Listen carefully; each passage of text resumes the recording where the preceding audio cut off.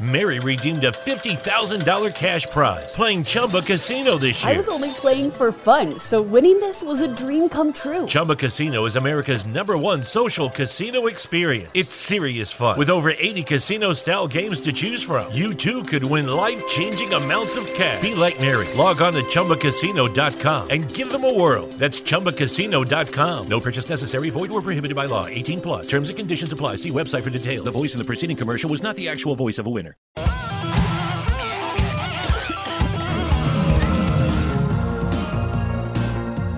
This is the main event. Bonus! That's good. Yeah. Throw me a freaking bonus here. This is your main event, Marked Bonus Podcast, brought to you by the Belly Up Unhinged Radio Network Sports. I am your first host, lifelong wrestling fan, former radio guy, cat dad, and I am the most professional podcast host. I am Troy. And with me, as always, he's the main event collector and figure hunting warrior. He is the WCW watcher of classic wrestling and the Michael Jordan of podcasting. He's the Barry Windham to my Sting. It's Greg. What's up, Greg? Yeah, you know. You know. Figured I'd get a reference to one of your favorite podcasts in there. Is it your favorite podcast or top? Besides this one, yeah. Yeah. I figured, you pay homage to an homage done by Smart Mark, so might as well round out the team there. We just didn't get a reference to Swoggle. We just didn't get a reference to Swoggle in yet, but knowing you, I could go in easily. Yeah, want me to? Yeah, I was going to say, knowing you, you're probably going to make some comparison between him and I and whatever sometime during the show, but yeah. Challenge accepted. Hey, if I could have his net worth, I'd be that short. Whatever. Either way. Jeez, man. That little fool built himself a small empire. No pun intended. I was gonna, but yeah, he doesn't need to be in a wrestling ring ever again. I don't think so. Shoot, I don't think any of them ever have to. If they don't want to, I don't think any of them have to step foot in a wrestling ring ever again. They obviously love it and they want to, but. Well, Cardona is it does GCW, so clearly he doesn't step in wrestling rings. Oh God, yeah. He likes something that resembles wrestling taking place in a squared circle. There you go. And speaking of stealing gimmicks today, I gotta steal one of your gimmicks here real quick. Roll Tide. Oh well, go blue. No, F that. As you reminded me of the date before. They're on right now. Yeah, as you reminded me of the day before we started recording, it is College Football Saturday. So as of the airing of this, obviously, it is the day before College Football Saturday. So we're going to assume that all of the good people won. So is that whoever Michigan? They are most decidedly not the good ones. We're taking to further spoil the date. The Ohio State Buckeyes are taking on the Toledo Rockets. So that's going to be strap your ass in for that one. That's a barn burner. On this Toledo. Recording day, by the way, there are only 2 games where 2 ranked teams play each other. So, wow, there you go. Well, Toledo's practically Michigan, so F them. But getting into the actual stuff we're going to be talking about today on this bonus show, I am excited to talk about this just because I like going back to 1988 and kind of these, I like going back to the 80s, talking about older stuff. This show was something, man. You had told me, you were like going into this week, you're like, one of them's pretty good and the other one not so much. I'm like, I'm going to have to ask you after the show which one you're referring to, because anybody who listened to Wednesday's show, that show sucked. Our podcast was great. The show sucked. Yeah. Well, it was. Yeah, anybody goes back and watches that, it was something. For those who don't know, I just record them and throw them in the can. I don't know when the hell they're airing. So. Yeah, right. You're like, I recorded, right? Just tell me when to promote it. I'm like Steph Curry, dude. I just throw the damn ball up there. It's going to go in. Don't worry. I'm just putting it up there. Good Lord. This one was Clash of the Champions Trace. It was a show. It was. Yeah. Okay, I want to point out, going back to what we just said. When I was saying that, I might have thought something was airing before this that wasn't Fall Brawl. To be fair. Yeah. I think that's what I did. Yeah, probably. Because this was, I'll tell you now, this was the final Clash of the Champions under the Jim Crockett Promotions banner. And it was the first show ever to use the tagline Fall Brawl. So technically, this is the very first ever Fall Brawl show. There you go. There was stuff that took place. But anyway, time out here real quick to let you know that the Main Event Marks is sponsored by Swift Lifestyles. They are clean energy drinks and focus enhancers, great tasting vitamins, and big brain nootropics that are made and shipped from the USA. Go to swiftlifestyles.com and use our special promo code Main Event Marks, all one word, to get 15% off your order. It's Main Event Marks, all one word, to get 15% off your order at checkout. But now we're going to get into our first break here, and on the other side of this, we're going to talk about the news and notes right before Fall Brawl of 1988. Follow the Main Event Marks at facebook.com/Main Event Marks Pod, on Twitter at Main Event _Marks, and on Instagram at Main Event _Marks and at Main Event Collector. Get ready to rumble in your new Main Event Marks merchandise. We've got t-shirts, hoodies, masks, hats, stickers, pins, and much more on our Redbubble store. That's maineventmarks.redbubble.com. You can also pick up some awesome clothing items with the latest updated show graphics on our Bonfire store. That's bonfire.com/store/main event marks. Support your favorite retro wrestling podcast and pick up some cool swag on our Bonfire and Redbubble stores. That's maineventmarks.redbubble.com and bonfire.com/store/main event marks. Mary redeemed a $50,000 cash prize playing Chumba Casino this year. I was only playing for fun, so winning this was a dream come true. Chumba Casino is America's #1 social casino experience. It's serious fun. With over 80 casino-style games to choose from, you too could win life-changing amounts of cash. Be like Mary. Log on to ChumbaCasino.com and give them a whirl. That's ChumbaCasino.com. No purchase necessary. Void where prohibited by law. 18+. Terms and conditions apply. See website for details. The voice in the preceding commercial was not the actual voice of a winner. It's wintertime. When temperatures go down, the likelihood goes up that your furnace and other appliances go down with them. So don't risk a costly replacement. Stay comfortable with coverage on the appliances you depend on most with the Service Guard Appliance Repair Program from Black Hills Energy. It's peace of mind in a plan.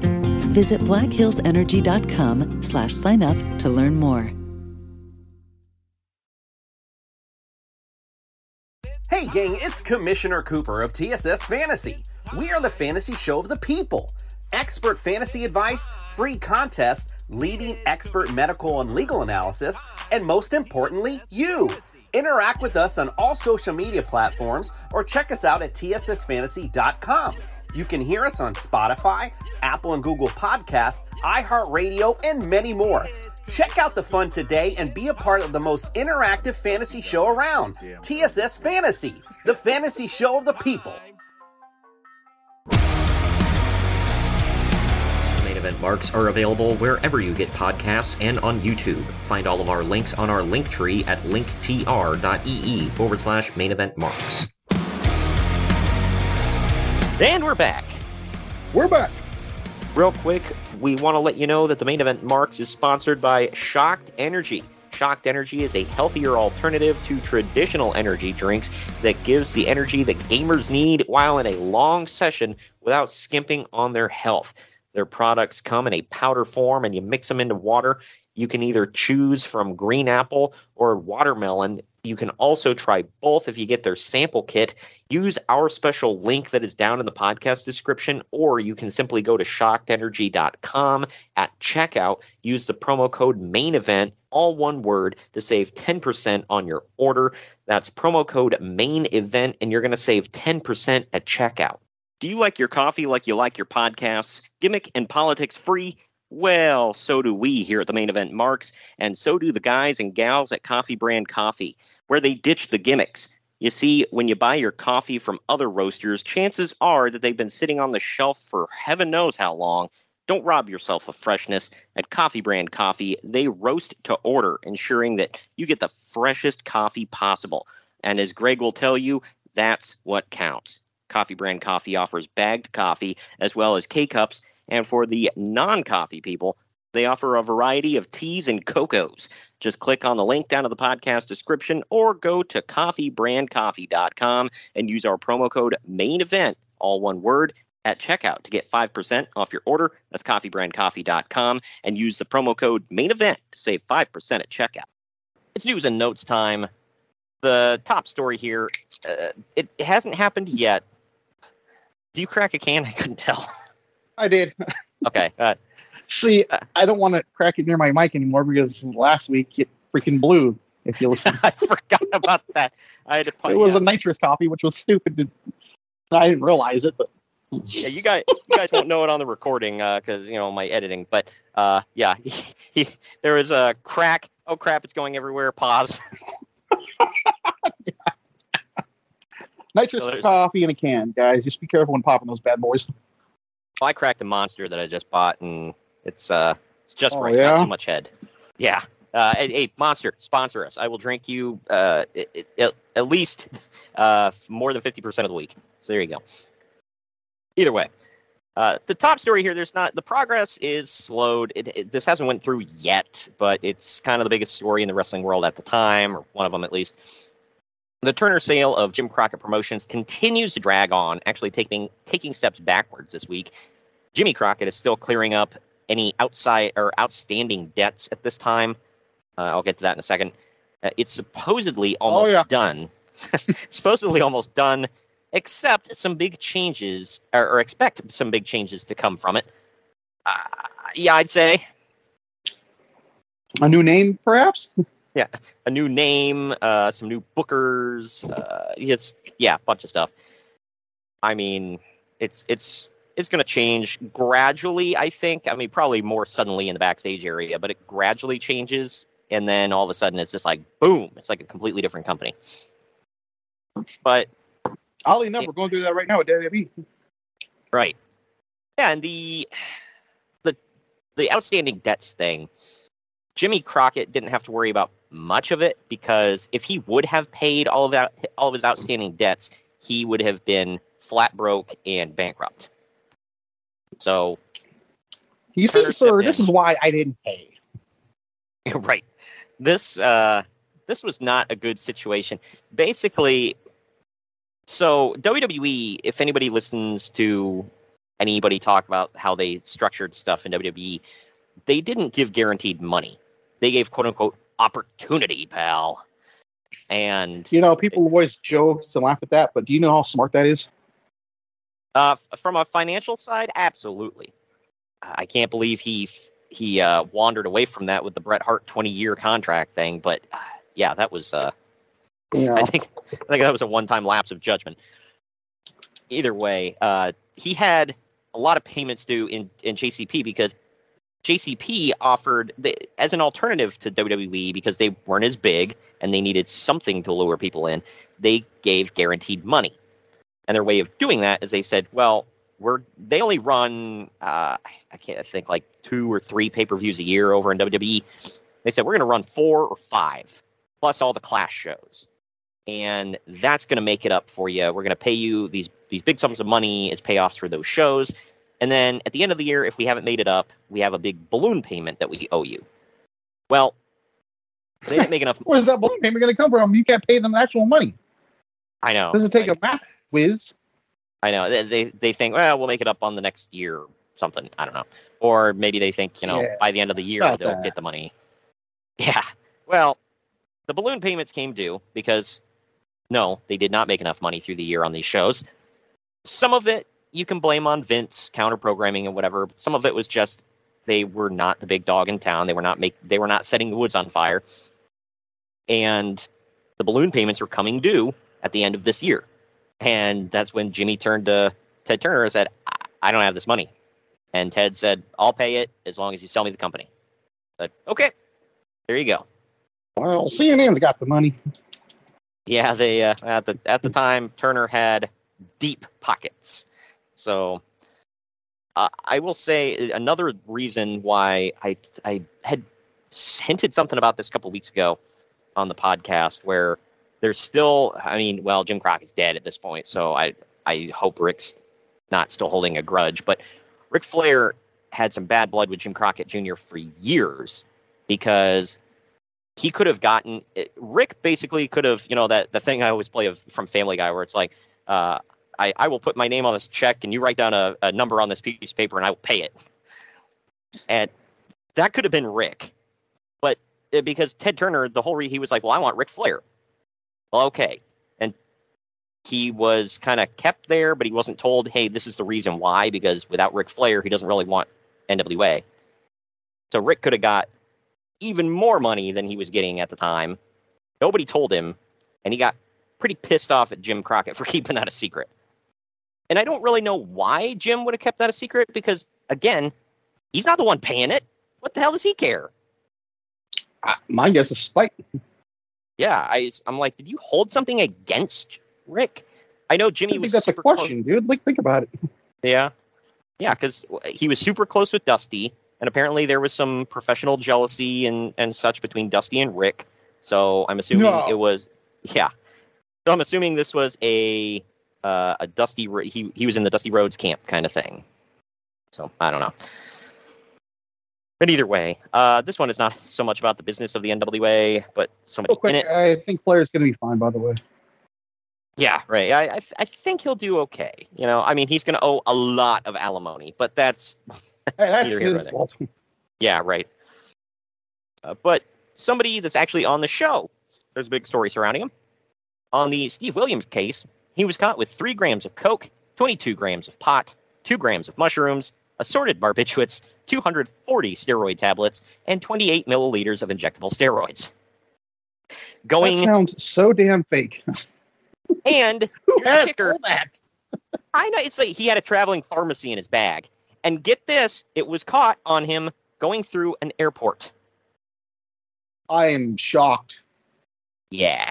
That'd be the one place I thought he'd get away with it.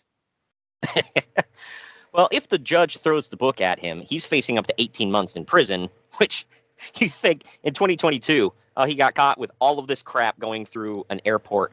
A year and a half. Like, what? But that's Rikers Island right there, dude. I know. But since it is his first offense, he'll likely be getting a warning and a fine. Today, if you tried to smuggle that much stuff through an airport, you'd probably get 5 to 6 years at least.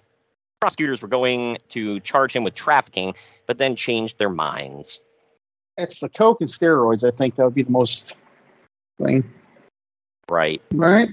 I mean, I would think. Right. I mean, I don't know. He's got mushrooms. Yeah, like you said. Well, it said assorted barbiturates. Like, what? I'd like to know. Yeah, I guess the more specific it gets, the worse it gets. But yeah, it's like, what are the barbiturates? Did you have a prescription? I mean, I'm assuming not if they're including that in the story. But actually, back in the 80s, the steroids could have very well been a subscription. Now that I think about it, prescription. Huge difference. Yeah, right. I would assume so, but he had 240 tablets and 28 milliliters of injectables. So I'm like, how many do you need? I'm assuming no doctor is going to write that prescription unless he's a dirty doctor. No disrespect to the deceased, but he wasn't that big of a man, so he clearly wasn't doing that many steroids, I don't think. He was large, but yeah, it's not like but he was not like steroids large. He wasn't like Lex Luger. Yeah. So, but either way, also in the NWA, Ron Garvin's absence is explained by, get this, Dusty Rhodes beat him up so badly in a street fight that he'll be injured for about 4 to 6 months. So who the hell's booking this again? I thought it was Dusty himself. Yeah, yeah. I really wasn't sure if you were being sarcastic. I couldn't tell. Yeah, no, I really couldn't. Okay. I'll get into this more in the show, but yeah, Dusty Rhodes is booking at this time, and my lord, isn't he gone at the end of this year? By the way, I know he's at the Royal Rumble 1990. Okay, maybe he's kind of the end of '89. Wait, he might be a referee. at SummerSlam '89 too. Only on his way out, so he's definitely on his way out. I can tell you that. So. Yeah, Clash. I'm trying to figure out which Clash of the Champions it was because it was like Clash of the Champions, Christmas, something, Christmas Chaos, Christmas. I don't freaking remember. But either way, that was like one of the last straws for the old Dustman. It was. Gosh. Yeah. What was the issue there? Why didn't he like Garden? Oh, I'm completely wrong. It was Season's Beatings. And it was at the end of this year. Dusty Rhodes won via disqualification over Road Warrior Animal. That was the old spike in the eye dealy. So, and he did that previous to the Clash of the Champions, but Clash of the Champions was like the final straw because Turner bought the company and was like, "Hey, cool it on the blood." And Dusty's like, "Well, I'm booking this show, baby, so we're gonna have all the blood. I'm gonna get stabbed in the eye, baby." And so he freaking did it. He's told, "Hey, cool it on the blood." So he does a stabbing in the eye with a spike angle. A stab in the eyes and be blind forever, bro. Right. If anybody didn't AEW get in trouble for doing the exact same thing with Jericho and Moxley and TNT got mad at them? I'm almost certain that happened.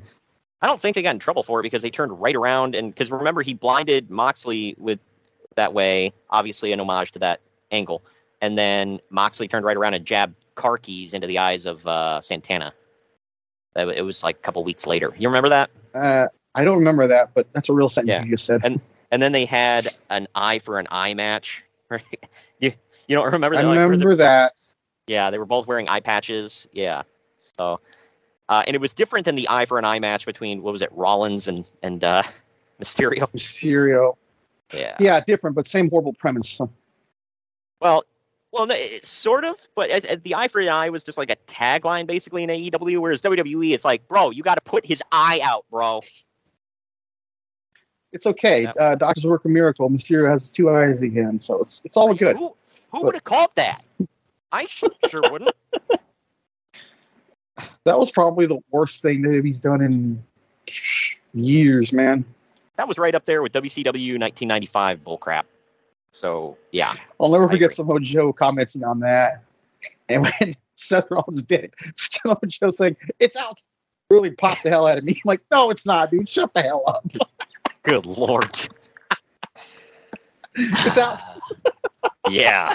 That's who would sign up for that kind of match anyway? Like, thinking like realistically about this. Like, yeah, I'm going to get signed up for a match where I possibly have to get my eye put out or put out another man's eye. Like, yeah. Like, what kind of sick ass are you? Speaking of... and these are 2 glorified Hall of Famers, by the way. Not just 2 idiot guys, whatever, were doing something. I'll point that out. Well, Greg, it was the horror show. At Extreme Yeah, it was. Yes, it was. That show was a horror. Which lives on in 2K22, by the way. Yeah, unfortunately. I will say, speaking of things that were setting the woods on fire, Kendall Windham is moving to World Class Championship Wrestling. I'm done. Don't. Just move on. You already lied to the people. Hey, come on. It's Kendall Windham. Come on. But he's moving to World Class Championship Wrestling for reasons that elude Uncle Dave, leaving behind the obvious joke we can make about that. Okay, hold on, though. What am I missing? He wasn't there? I don't know. He's saying, he's like, I don't know why they're sending him to World Class. To get him out of the NWA? World Class. Okay, sorry. I thought it was WCW. Never mind. Yeah, okay. No. Which actually isn't even alive yet. Right. My mistake. Okay. So they sent him to Dallas for, I don't know, because he sucked and Dallas could... because he's got a last name, I guess, and... Yeah. Hey, Windham is going to be on the show next week. Yeah! Kendall! Oh, Windham to be on the WWE show. Rotunda, that is. Yeah. I don't know who this guy is, but Carl Moffat is not coming into the NWA after all, but they will have someone under the mask as Russian Assassin number 2. Hey, that's yeah, you know. You're stupid. Apparently he played Jason the Terrible in some various... he's a Canadian wrestler. There was a stretch of a name. Yeah, he put on the Jason mask, like the the goalie mask, and then he wore like a white jumpsuit. Dude, you just said it all. You played Jason the Terrible. There's not even a punchline there because you already hit it. Right. Move Apparently on. he went. It's done. Apparently he was the spoiler at one point, and yeah. Okay, that I know. That I know who that is. Yeah. Apparently he used the name the spoiler, but that's not the spoiler that I think that got big-ish for the time. Oh well, there you go, being loose again. Whatever. To each his own. Wow. The WWF had a Superstars taping The spoiler scheduled for. got big. That's gonna be a week-long rant on you. Yeah, Lord. The spoiler got big. At the In what time, way? he was a big-ish name, I think, in the Shut up. territories.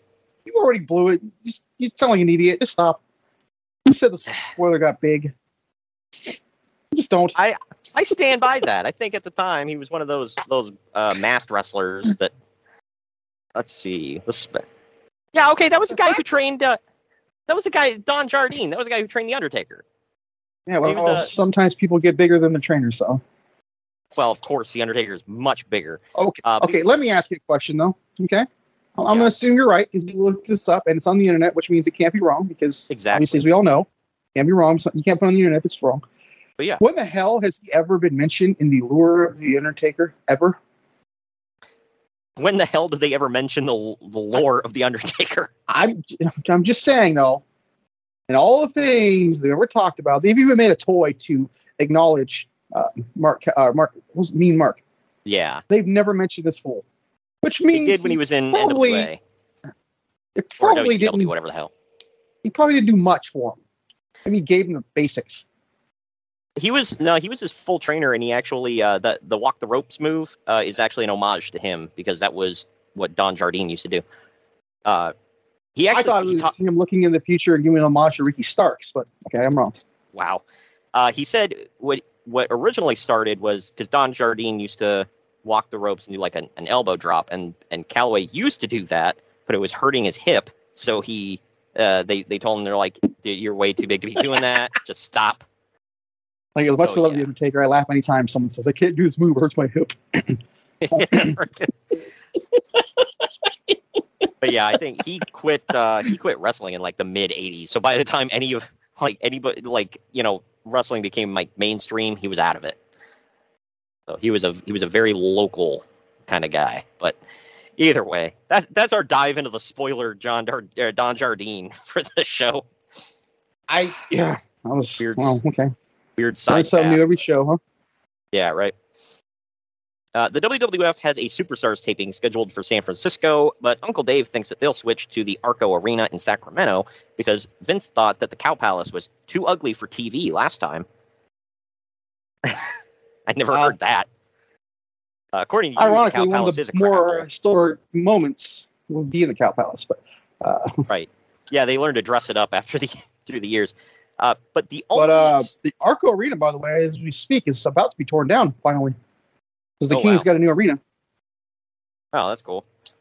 Which, I hate the Sacramento Kings by default, but man, it's a nice arena. Yeah. Wow. But yeah. So I looked it up around this time, and so the only Superstars taping I found around this time didn't happen until November, which, I mean, I guess he said scheduled, so whatever. But it did happen in the Cow Palace. So # plans did not change. No. Okay. But yeah, I don't know. Either way, the WWF's investment in the Sugar Ray Leonard fight is somewhere between $5 to $9 million, which strictly covers cost. Was this against Lalonde by any chance? See, I'll get into that here in a minute because the only fight I found around this time, I'll get into it. But anyway. It covers the cost of pay-per-view distribution and not the actual promotion of the fight. That being said, the fight would have to gross $30 million for Titan to make any money on it, and that's highly unlikely. In fact, it was a giant bomb. I'm assuming... Yeah, it was Lalonde, I think. It had to be Lalonde. Okay, well then maybe pretty blonde boy. Well, because that took place... that fight you mentioned, I think, took place before this date, like back in like April or something like that. So they did multiple things for this fight or this guy? The only fight I can find that is after this for Sugar Ray Leonard close by is in November. Or I'm sorry, not November. On June 12th, 1989, against Thomas the Hitman Hearns. Yeah, he was a legit badass. But okay.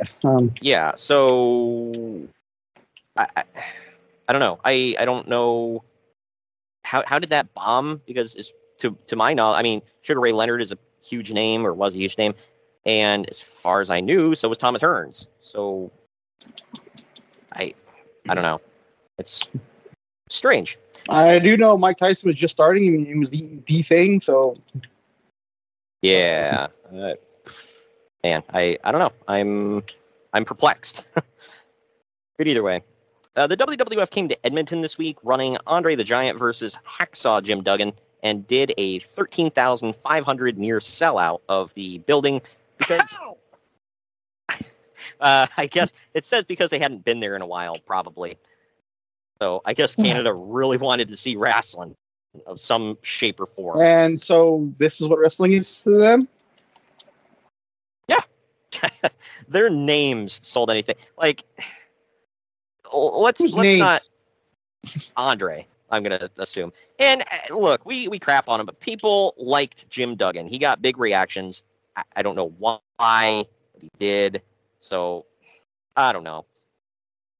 But either way, I mean, I bet you carrying that 2x4 American flag in Canada probably got him over. Oh, hell yeah. I'm sure that got him over like gangbusters. Oh, man. But either way, yeah, I talked to Canadians that were like, yeah, obviously that didn't, resonate with me. It's like, I can't imagine why. But either way, now years later, like in current times, Duggan had told stories about him and Andre selling out Madison Square Garden, which is easily disproven. But maybe he was thinking about this show. Was Hogan on the card? I don't know. He's talking about just him and Andre. So I don't know. But they're trying to give him the benefit of the doubt. Maybe he's got foggy memory, whatever. Obviously wasn't MSG. Around this time, maybe it was this show. It's probably the Knickerbocker Arena or something, like in Albany or something. Not MSG. Yeah, I don't know. That's weird. Because Brooklyn didn't have an arena back then, I don't believe. And no. Maybe out on Long Island. But I feel like Knickerbocker Arena was the only other one they went to back then. Yeah. Again, I could be wrong. I think this is... He might have been just thinking about this Canadian show, because it's really the only thing around this time that was close to sold out. So, I don't know. Kind of weird to get Canada and New York, Madison Square Garden confused, but whatever. I guess the dates all kind of run together after a while. Look, I'm not trying to be funny, but he was known for snorting a lot of coke back then, so that's why he got one of the reasons why he got fired. Yeah, that plus traveling with a heel. Speaking of just drawing a heel, power, an anti-American heel. But... yeah, right. Speaking of drawing power, Randy Savage's matches with Ted DiBiase have been tapering off. But the Andre series is doing really well. In particular, the WWF house shows in Canada have been doing $300,000 gates, mostly because they're actually paying attention to promoting them instead of SummerSlam, which was not available in Canada at all. Oh, why? I guess they didn't have pay-per-view up there or any way to stream pay-per-view up there. That's what I'm guessing. I don't know. All right. Yeah. But the WWF did a Superstars taping the week before SummerSlam and ran an angle at the beginning of the show where the Ultimate Warrior squashed Honky Tonk Man to win, quote-unquote, the Intercontinental title in an impromptu challenge. Then he, quote, defended as the new champion in a series of squashes that would, of course, air after SummerSlam, but before Jack Tunney, quote, reversed the decision at the end of the night and awarded the title back to Honky Tonk Man. That is so stupid. I mean, I know it was the norm back then, but wow. That's how they got around, he's got the belt on these tapings, but it's before he wins the belt. So we got to do this BS angle at the beginning of the show and then after the show, and yeah.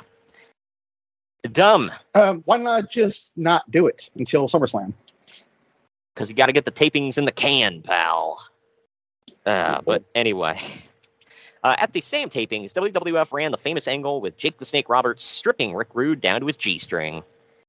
lest No, we they forget. blacked it out, so he was completely naked. Actually, you're wrong. Oh yeah, of course they wanted to show the crowd his wiener, bro. Which Bare according ass to, cheeks, bro.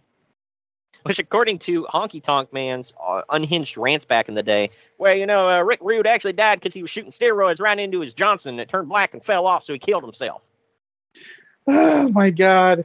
Did you People ever hear believe those? that crap still. I did, yeah. People still believe that, Are you people like I'm what? serious. I've seen people on Twitter say that. Oh my They refuse gosh. to say anything else. Yeah. He had a heart This is- attack. He didn't kill himself.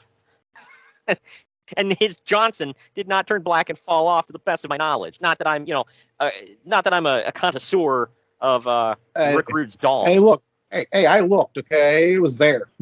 It was Yeah, ravishing. Hashtag plans did not change. Okay, the Johnson did not Why is- fall off. Why is that a thing with him? You remember when he was talking crap about Brett and he said that Goldberg kicked him so hard he couldn't even get his thing hard? I Why forgot about that. is male genitalia a thing with this fool? Like, if he doesn't like Look, you, man. he's got heat with you, he's going after your penis. That's a I'm just cut. saying. That's a cut. I'm just saying. Well, to anybody out there, like, look, I'm not judging you, Honky Tonk. All right, if you got something to tell us, I got him.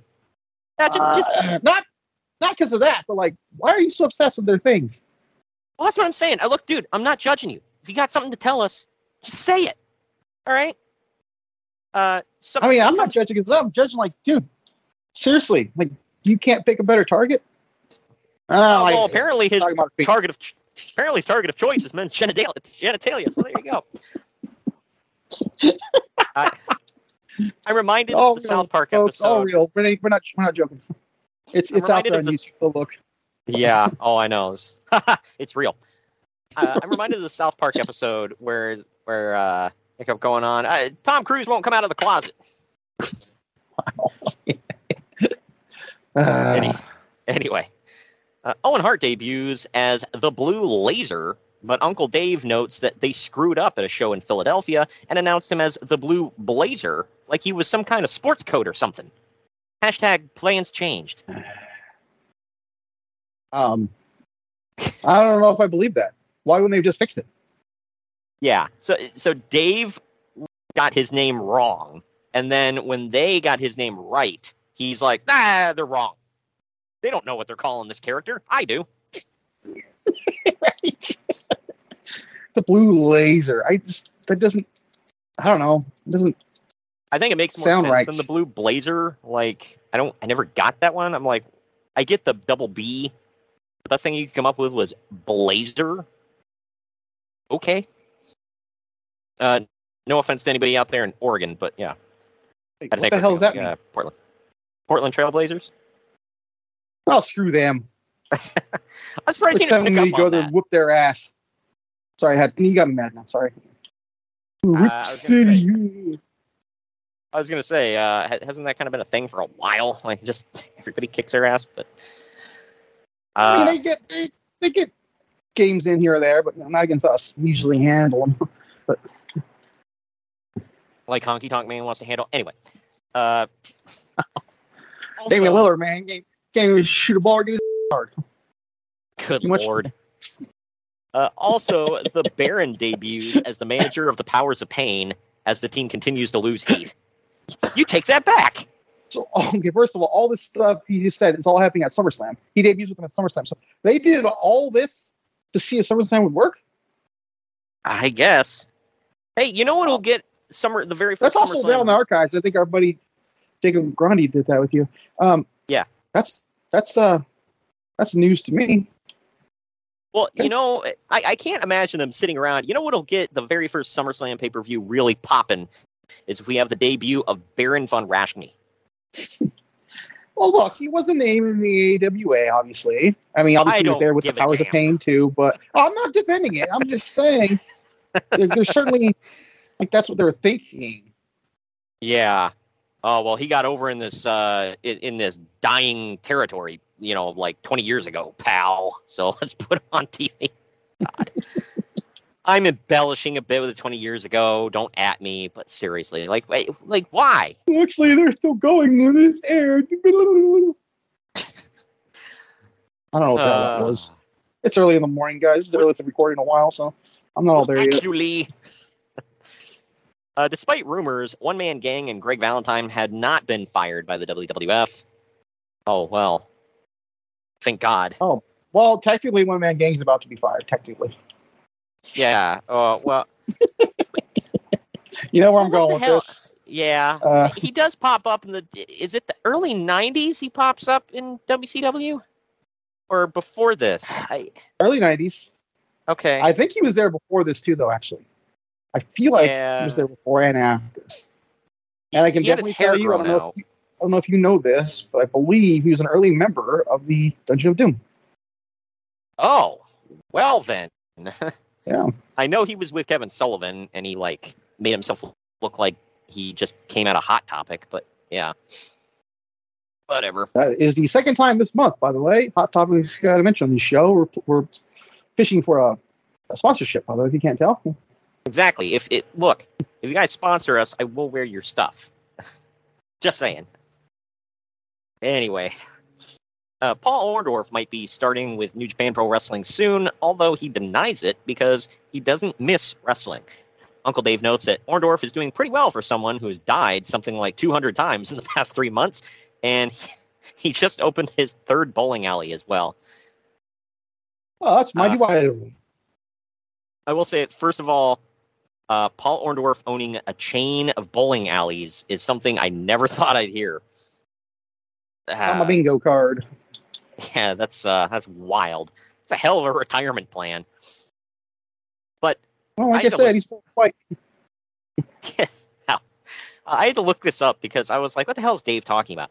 So apparently what Dave is referring to is that Orndorff, during Orndorff's semi-retirement, he was actually reported to have died, and the story made several newspapers. Okay, so I was going to ask you about that, but he said something about 5 times. Yeah, I know. Obviously, he was embellishing, but I'm like, so did multiple newspapers pick up on this and report that he died on multiple occasions or something? Oh, wait. So you're telling me that Dave Meltzer reads reports that are false? Oh, man. I'm shocked. Right? Oh. Man. Well, I mean, take a break from this real quick and think about this. This is weird. Well, the fact that Dave Meltzer had to correct the record of other publications with more credibility is a little jarring. That's another one I didn't expect to have on my bingo card. But either way. Okay, to my knowledge, to be very fair, to my knowledge, Dave Meltzer in his reports has never killed anybody off. To my knowledge, I can be wrong. He usually I think he waits until it's 100% confirmed, they're definitely not breathing anymore. That's not a mistake any quote-unquote reporter wants to make, ever. And it happens all coming back. The time. Especially in the early days of the internet. That was a thing. It seemed like different celebrities were quote-unquote dying all the time. Sinbad, the comedian, got killed 3 times. Kel Mitchell got killed a handful of times. Last year, I want to say Steve Martin did, and that one kind of shocked me. He tweeted, "I'm not dead. I don't know what they're talking about." Okay. Yeah. Good to hear you're still alive. But yeah, so apparently, the bit about the time off, it was actually because of the injury to his arm and neck that he suffered during his Hulk Hogan feud, and he left it untreated for a long time. So that's actually why he has atrophy had atrophy in his one arm. I keep forgetting he's passed away. I do too. It's sad. It wasn't that long ago either. So do you think it was an awkward encounter when him and Vader met in the afterlife? Hey, Paul. Hey, Leon. You're here too, huh? Assuming they both went up north, I don't think there's fighting up there, so I think it's fine. Yeah. Hey, you remember when I don't know. You remember when I called you a fat, lazy SOB and beat the crap out of you with my slippers on? My bad. I was just playing, man. Yeah. Oh, man. It's all in good fun. Anyway, as long as you hate that little bastard Will Ospreay, we're good. Good Lord. John Nord is probably going to have to return to wrestling because his family's car dealership went bust recently. He was actually happier selling. Sorry. Right. He was actually happier selling cars than doing the Nord the Barbarian gimmick. I can't imagine why. That probably explains why he. He's not gonna. He won't be a barbarian. He comes back, so it's fine. It all works. Yeah, right. He'll be a Viking. That probably explains why he ended up in the AWA again. Because why else would you voluntarily work there? A Minnesota Viking, huh? That was a stretch on that one, huh? Yeah, that's an a-hole comment, but very accurate. Again, it's that thing from Falcon Winter Soldier where Falcon's like, he's out of line, but he's right.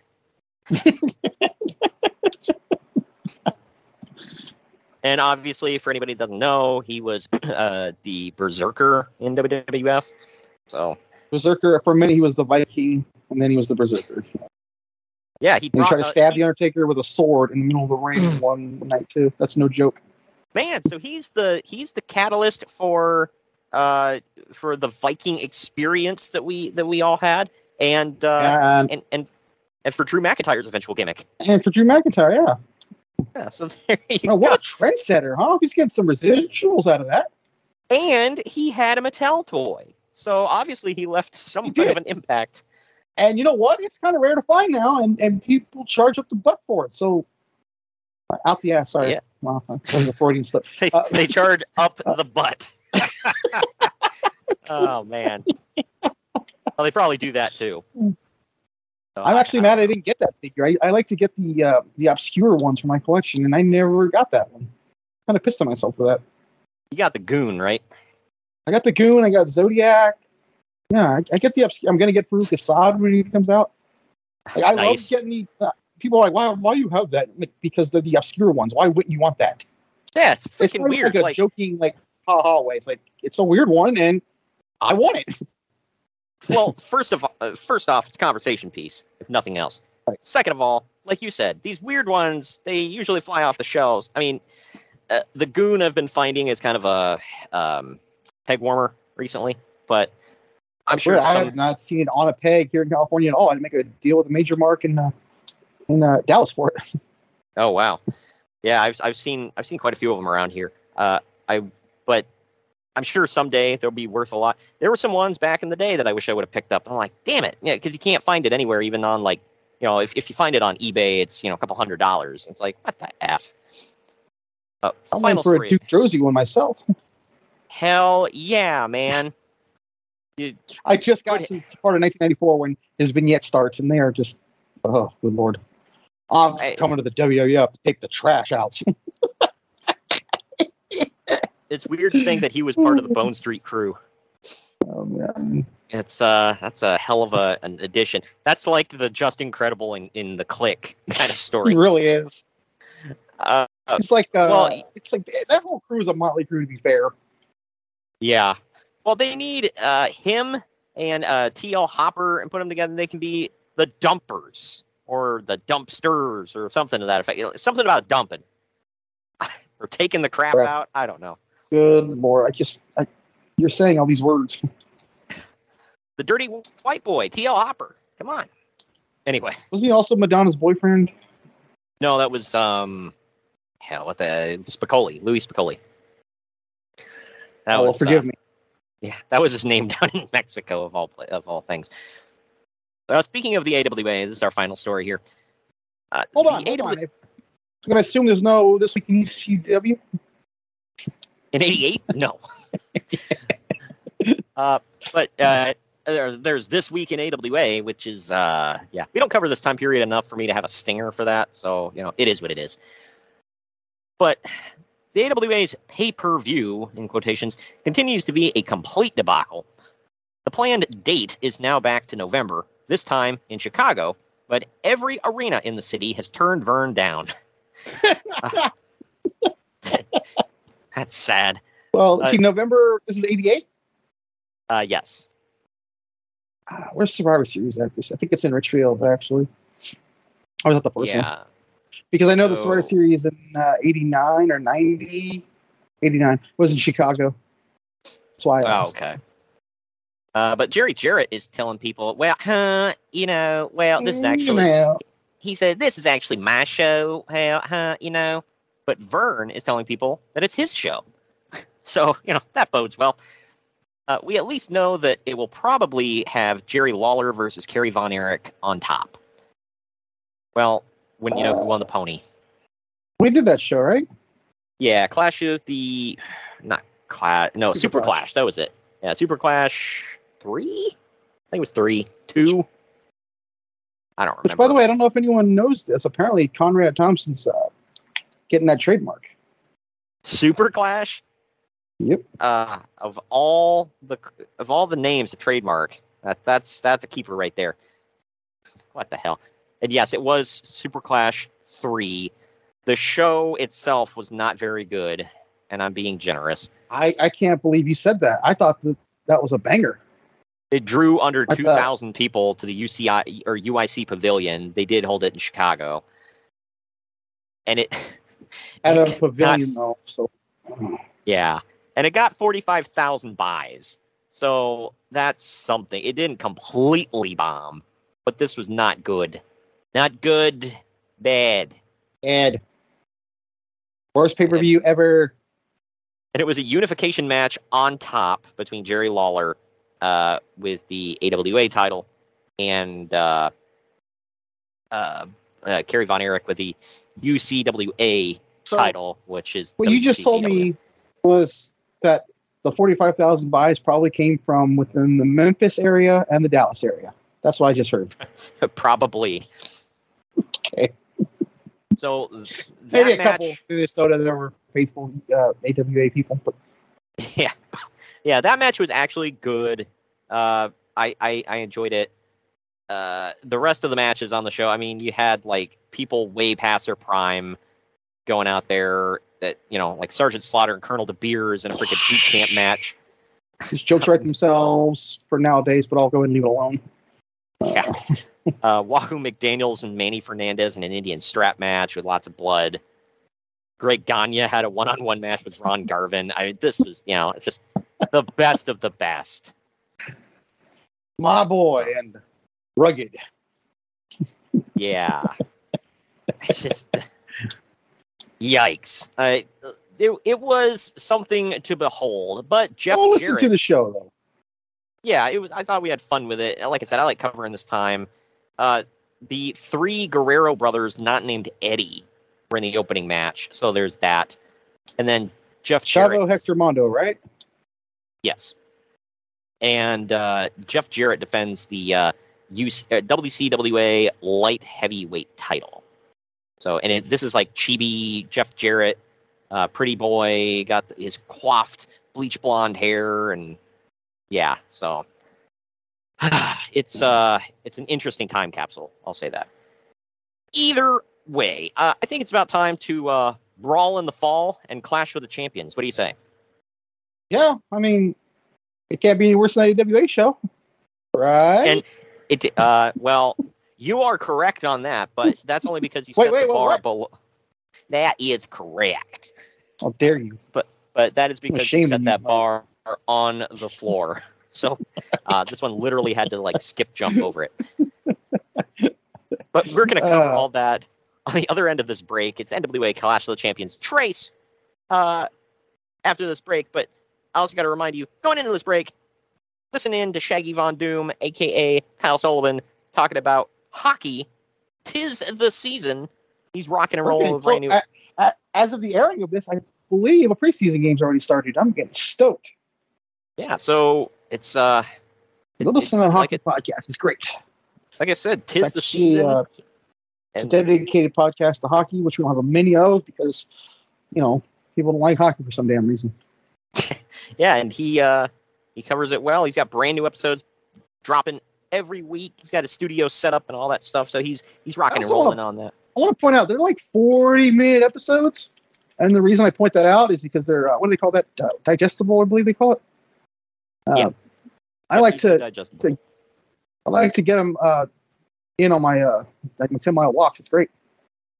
Yeah, it's not that bad. And I listened to the one. I don't know a damn thing about hockey. I listened to the one you were on talking about the Sharks and other things involving your fandom in hockey. So that stuff's interesting. I gotta go back and listen to all of his archives, but I'm completely caught up on this season, and it's great. I love the stories, and I feel like I learn something new every single time I listen. And that's the best thing. I'm not a big hockey connoisseur. I'm just a Sharks guy, but he's like a freaking encyclopedia. So yeah, I learned a lot. Nice. Well, it's like us with the wrestling. Every time you tune in here, you learn something. I've actually gotten comments on social media, people going, "I had no idea this was a thing." You have told me on the show, you're like, "Wow, I am today years old when I knew this." So I was years old when I learned the spoiler was apparently a big deal. There you go. There you go. The trainer of legends. Damn it. But either way, check that out. It is here in Puckburg. So I like the name because one of my favorite theme songs of any show ever is for DuckTales, and yes, they incorporate it. So it's great. Yeah, I love it. I like the way he did that. So I marked. But we're gonna get into something that maybe didn't make us mark out right after this. I'll speak for yourself. Let's get into it right after this. Follow the Main Event Marks at facebook.com/Main Event Marks Pod, on Twitter at Main Event _Marks, and on Instagram at Main Event _Marks and at Main Event Collector. By God, somebody's interrupting the Main Event Marks. Sit down, JR. It's just me, Kyle Sullivan, aka Shaggy Von Doom, your host of Here in Puckburg on the Hockey Podcast Network. I know, a hockey show on the Main Event Marks. Who would have thought? This is an invasion angle. Somewhere between the Nexus and when WCW tried to invade WWE, somewhere in there. But I'm over here just telling you that one half of your tag team champions over here, Greg, he told his story of his love for the game of hockey over on my show. And if you'd like to hear that story, all you have to do is search Here in Puckburg wherever you get your podcast or on YouTube. In the meantime, Shagamania's got to go run wild on some other hockey show. So, just remember, quote the Raven, nevermore. Take your vitamins, say your prayers, and oh yeah! Mary redeemed a $50,000 cash prize playing Chumba Casino this year. I was only playing for fun, so winning this was a dream come true. Chumba Casino is America's #1 social casino experience. It's serious fun. With over 80 casino-style games to choose from, you too could win life-changing amounts of cash. Be like Mary. Log on to ChumbaCasino.com and give them a whirl. That's ChumbaCasino.com. No purchase necessary. Void where prohibited by law. 18+. Terms and conditions apply. See website for details. The voice in the preceding commercial was not the actual voice of a winner. When it comes to service, Rush Truck Centers is committed to making you their top priority. Whether you're looking for same-day preventive maintenance, assistance from their dedicated service concierge team, or 24/7 access to your truck repair status, Rush Truck Centers offer customizable maintenance plans that fit your needs. What are you and your truck waiting for? Schedule an appointment with Rush Truck Center Service Department or ask them to dispatch a mobile service unit when and where you need it. Visit RushTruckCenters.com to find your nearest location. You can expect more from Rush Truck Centers.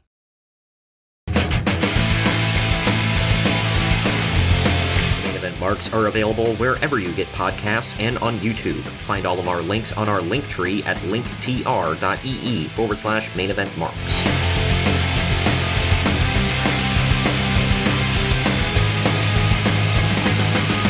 And we're back. It's NWA Clash. We got this. I'm sorry. Oh, what? So we got this. Okay, let's go. Yeah, it is NWA Clash of the Champions Trace Fall Brawl. I feel like for the third one, like it's only the third one, and they're already like, it's just a show. Dumb. Well, I think personally, not to get far ahead, but I think WCW made this a show, like, the show. Yeah, because this was not it, pal. It took place September 7th, 1988.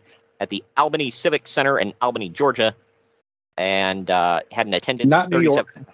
No, had an attendance of 3,700 people and a TV rating of 5.4. So cool. TV rating was pretty good. I'll give them that.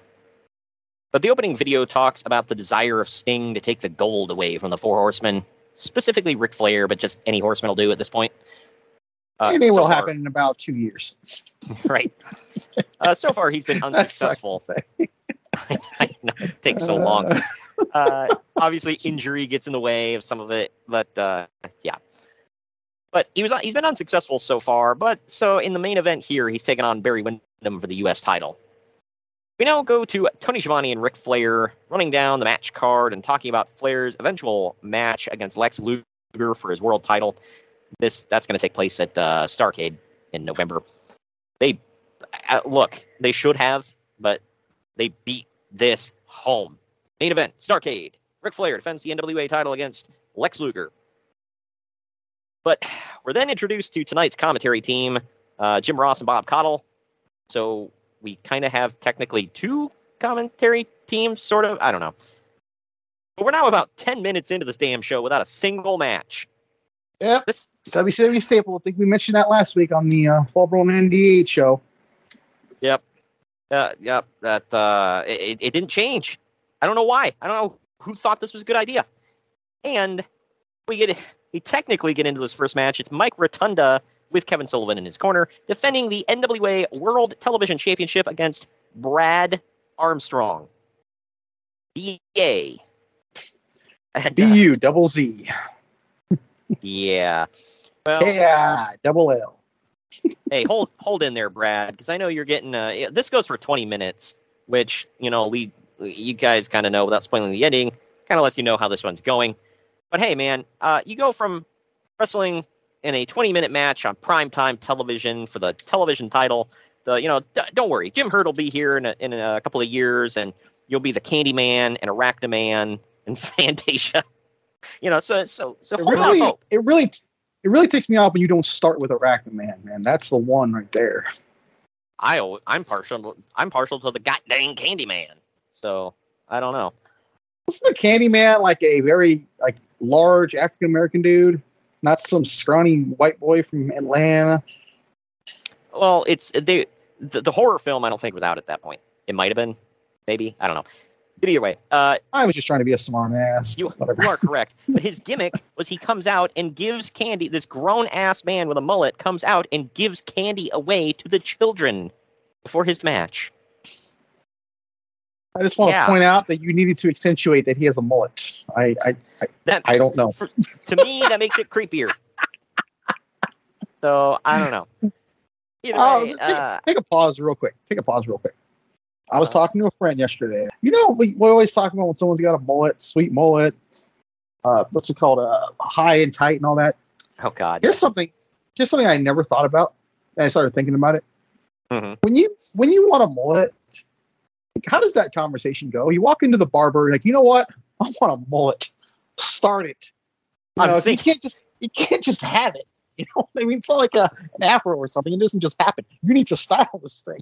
So how does this work?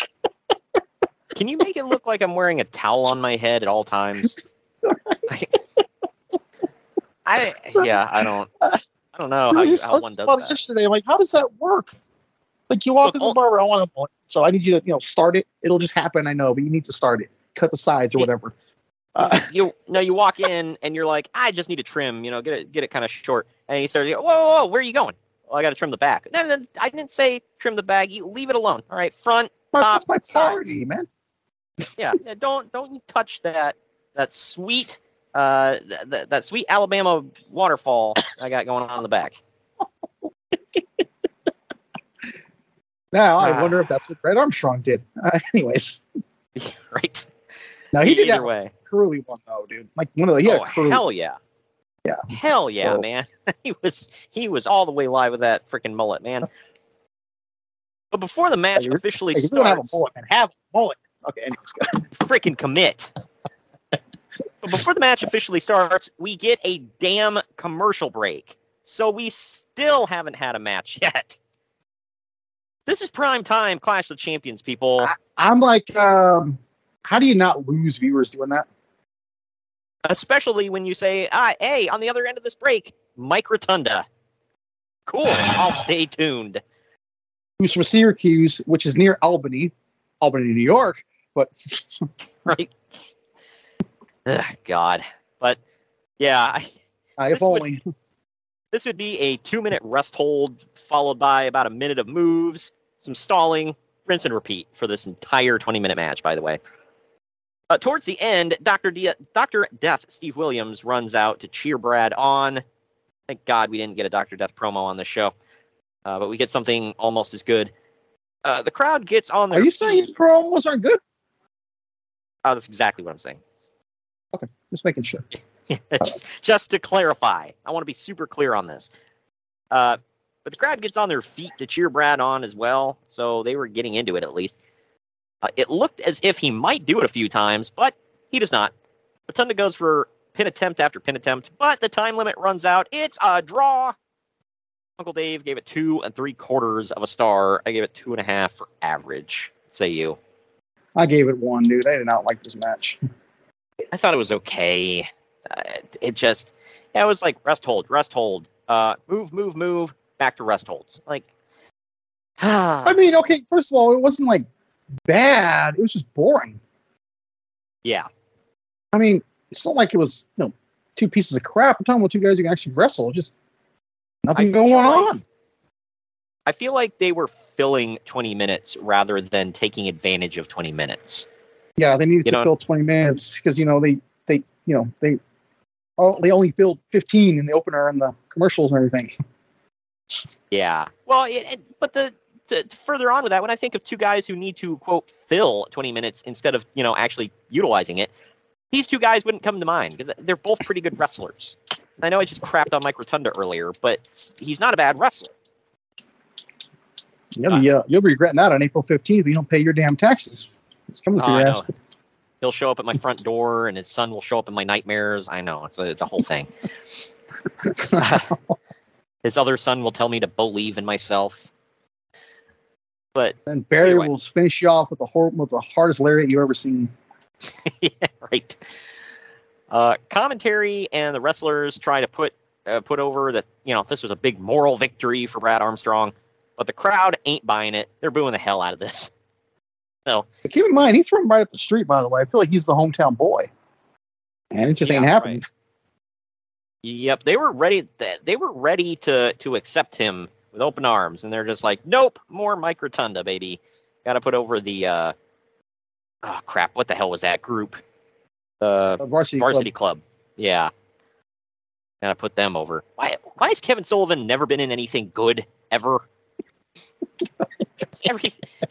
There's this. There's the freaking Dungeon of Doom. God, you suck. Either way. You said it all right there. We now go back to Tony Schiavone and Ric Flair talking about how the athletes of the NWA are the best in the world. Yeah. Flair says that he's got the greatest conditioning of all of them, however. They then continue to put over Lex Luger's impending world title match against Flair. After the commercial break, we go to Jim Ross and Bob Caudle discussing how gorgeous Jimmy Garvin will be out for an indefinite amount of time with a broken leg. We're now showing a clip. This is I forgot about that. Yeah, well, we're showing a clip of how it happened. Write it down, sorry. I kind of laughed about it because it's just so ridiculous. I will, if I have to give this segment any credit, I think Garvin did a good acting job. So it came across as genuine. I bought it. He was preparing for his Freebird run. Yeah. Well, we're showing a clip of what happened. So on World Championship Wrestling, which was just the name of their studio show, before a match, Kevin Sullivan went after Precious, causing Garvin to attack him. Mike Rotunda jumps him as well, and Sullivan shoves Precious, knocks out a referee. Like, what the? Why does he keep getting? He's allowed to keep doing this. Abuse women, beat up referees. Nothing happens. He was the Vince Russo of his time, man. They're going to abuse her, bro. Yeah, right. But while Rotunda is holding Garvin down in like a front face lock, Sullivan grabs 2 concrete slabs. Where I don't know, but then he just picks them up and frickin'. You always have to have 2 concrete slabs just sitting around in the studio, dude, just in case. Oh yeah, you never know when you got to break a mother effer's leg. But Sullivan, I'm like, damn, these things must have been made of something somewhat soft, whatever case. He picks him up, freaking slams these mother effers down into his shin. Like, he doesn't, like, drop it or, like come down with it. He picks it up, freaking throws it down as hard as he can. I'm like, mother of God. And Garvin screams in pain. And then a bunch of baby faces rush out, and Sullivan and Rotunda book it. They eventually have to stretcher Garvin out of the studio. Conrad Thompson looks like they got this stretcher off of that show MASH. Wow. It kind of does. I didn't really think about that time. He was like, where the hell did they get this stretcher from? The Korean War? They're taking him home from Korea, dude. Yeah, right. Well, we can't afford a real stretcher, so, we'll have to make do. Anyway, from that, we go, from I don't know if this is up, down, or lateral move. We go from that to the sheep herders of Butch Miller and Luke Williams, who some of you may know better as the Bushwhackers. They don't wash their hands. Well, Butch for sure. Yeah. They're with Rip Morgan in their corner. He is their, quote, flag bearer. And they're taking on Nikita Koloff and Dr. Death Steve Williams. What an effing Fresh off team. his arrest. Yeah, right. Fresh off his drug trafficking charges. This goes for about 17 minutes. Yep. My one note in here is, good Lord, why this match? Why this much time? Well, I will say we actually, and you can, I don't know if this is a positive or a negative. It's just a statement. We actually get to see the Bushwhackers / sheep herders try to wrestle and not just brawl and use weapons. And oh boy, do they suck. Oh, man. One of my first notes is, why the hell would you book these fools to go over a quarter of an hour in prime time? What could possibly be running through your head? God dang. By the way, by like 6-7 minutes, by the way, I'm already checked out of this damn match. Well, and a commentary note here was Jim Ross saying that the NWA is all about the best versus the best, has a lot less weight to it during a Dr. Death and Nikita Koloff versus Sheep Herders match. Well, now hold on. The best what? You know what? You got a point there, but he kept talking about how we got the greatest athletes in the world, and wrestling lives here in the NWA. It's the best versus the best, and that's like, yeah, sure. About that. Yeah. In the end, Nikita gets the hot tag, nails Luke with the Russian sickle, and pins him to win. Uncle Dave gave this 3.25 stars. I gave it dose for below average. What say you? I gave it 2 only because it was better than the last one. Oh, okay. Yeah, I thought 2 was a fair rating. It was not like complete unwatchable garbage, but it was not good. It was just too damn long. Yeah. Oh yeah. I feel like this is a running thing with this show. Yeah, I have the opener was long. See... The last match was long. This match was long. Oh, God, I know. They make it seem like they've got a shallow roster or something. It's like, you do not. You just said you have the best roster. Yeah, right. And I get giving some people time, but whatever. Yeah, I have no desire to see the sheep herders go over a quarter of an hour. No, thank you. Something else I had no desire to see. What's up next? It's not complete garbage. Oh, yeah. Good Lord. It's wow. Well, okay, maybe we'll agree to disagree. But it is Dusty Rose, baby, taking on Kevin Sullivan with Gary Hart in his corner. What about? I know you're thinking, folks, how can Greg think that's garbage? Well, stay tuned.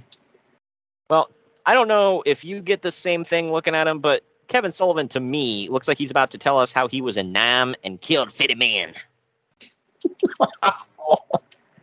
Shout out to anybody who gets that reference. But good Lord. Gary Hart gets involved a bit. At one point, Sullivan jabs the golden spike into Dusty's throat and then to his chest.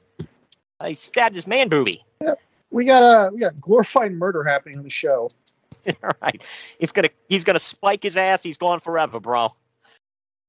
It's stuff like this which makes that theory about what he did or didn't do, I should say. It's like, you sure? Good Lord. Dusty ends up getting the spike from Sullivan and slamming it into Sullivan's head. He's about to win, but Gary Hart pulls him out of the ring. And just then, I thought it couldn't possibly get any better, but I was proven wrong because Al Perez runs out and attacks Dusty. The Al Perez. Hell yeah. Seth Rollins' dad. Now that I said that, you won't be able to see it. Yeah. But the headlining top of the card marquee name Al Perez runs out and attacks Dusty with a dog collar on a chain because hell yes. And Perez, Jim Ross is yelling his name like this is like the biggest heel in the world. Al Perez! Al Perez! My God, it's Al Perez! He's coming to whip some ass. My note there, by the way, is who the hell gets this excited about Al Perez? They acted like he mattered back in the day. I know. I don't think he was. They didn't act like he mattered. They acted like he was the guy.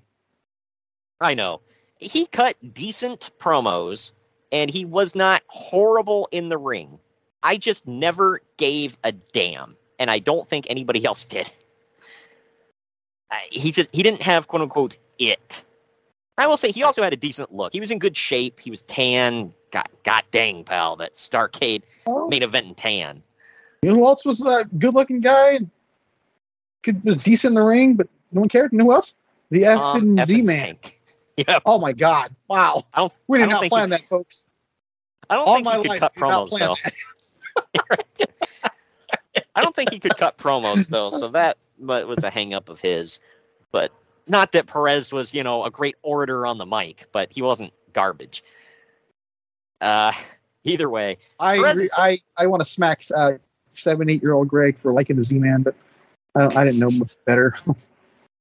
Well, Perez and Sullivan whip Dusty into the ropes and try to clothesline him with the chain, like each of them grabbed an end. But Dusty jumps up and lands on the chain like a belly flop, and that brings them both in a noggin knock. So that hurts. And then this, by the way, is the best wrestling on the planet, folks. Yeah. Okay. Oh yeah. And here's the kicker. Gary Hart gets in the ring. Dusty small packages him, and the frickin' ref counts to 3.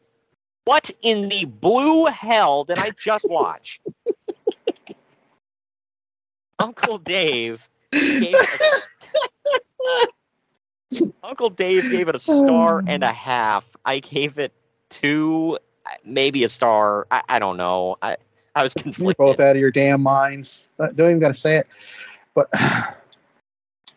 nobody. I couldn't give this anything. Well, I mean, I gave it a 1, but I didn't know what the hell was going on. Like, was there a secret rule I didn't know about? Like, if the manager gets the ball, boom, he replaces him.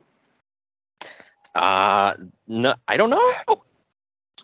Because how many? So and then I'm thinking about, how many matches could Jim Cornette have lost for the Midnight Express if this is a real thing? Right? Like, is this an NWA rule that we were unaware of? Like, is there a ref? Like, what the frick, man?